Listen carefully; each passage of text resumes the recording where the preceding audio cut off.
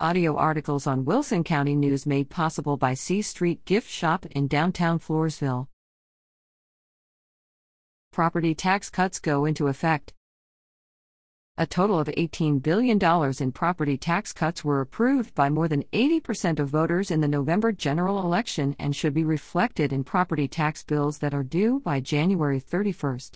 The cuts come in the form of increased home exemptions, lower school district rates, and limiting the amounts property appraisals can rise. Many taxing districts sent out bills before the election that factored in the decrease, anticipating voter approval. For example, in Gregg County in Northeast Texas, the tax bill noted on the back sheet that the lower amount was contingent on voter approval of the proposed amendments. If the amendments had not passed, taxpayers would be billed for the difference. According to the State Comptroller's Office, a typical homestead valued at $350,000 will see a tax savings of about $1,000. Prior to the approval of the tax cuts, Texas ranked sixth highest in the nation in property tax rates, partly because the state does not have a state income tax. Paxton impeachment cost taxpayers $4.3 million. The Dallas Morning News reported last week that the taxpayer cost of impeaching Texas Attorney General Ken Paxton was more than $4.3 million. More than 24 lawyers worked to prosecute Paxton leading up to and during his 2-week trial in the Senate. That chamber acquitted him of all 20 charges after the House voted overwhelmingly to impeach Paxton, who was under indictment for securities fraud and was accused of abuse of office. Lawyers billed more than 7,800 hours related to Paxton's impeachment, the news reported after seeking copies of all invoices and related documents. Co-counsel Dick DeGuerin defended the amount of work done by attorneys.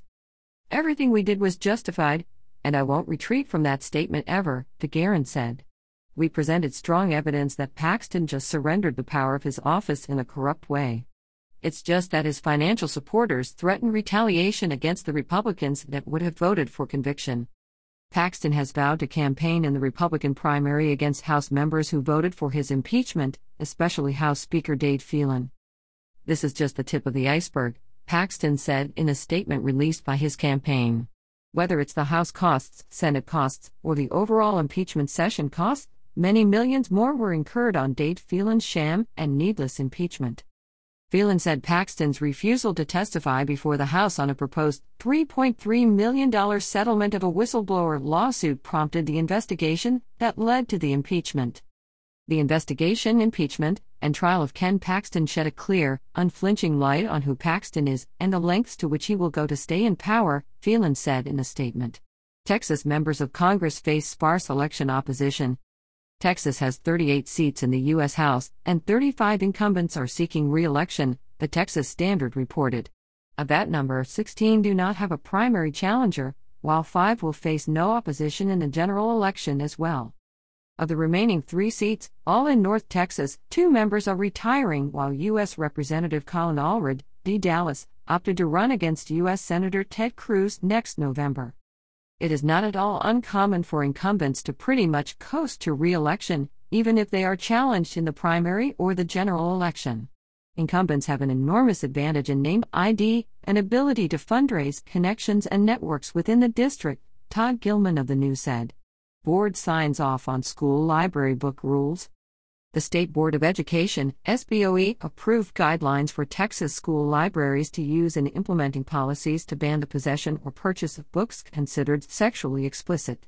The guidelines follow passage of a bill in the last regular session requiring book vendors to supply ratings for titles that contain sexual content.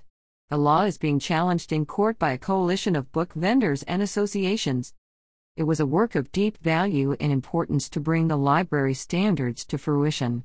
In Texas, parents have been identifying this issue to schools without the necessary support of law, said SPO member Audrey Young, Art Trinity. The Texas State Library and Archives Commission must also adopt the standards. Each of the state's 1,000-plus school districts must approve a policy that explains how school libraries acquire books and other materials. Judge upholds ban of TikTok on state-issued devices. An Austin federal judge last week upheld the state's ban of TikTok on government-issued devices such as phones, laptops or tablets, Cut.org reported. U.S. District Judge Robert Pittman upheld the policy that was challenged by the Knight First Amendment Institute at Columbia University, which claimed the ban was unconstitutional. Texas's TikTok ban is limiting the use of an app on state-provided devices and networks, which is not a blanket prohibition, Pittman wrote. The ban followed concerns that the Chinese company that owns TikTok, a social media platform, could provide sensitive data to the Chinese government. TikTok spent about $1.5 billion on an initiative called Project Texas to address national security concerns. The Biden administration has called for the company to sell TikTok or face a national ban. A bill passed by Congress bans its use on federal government devices,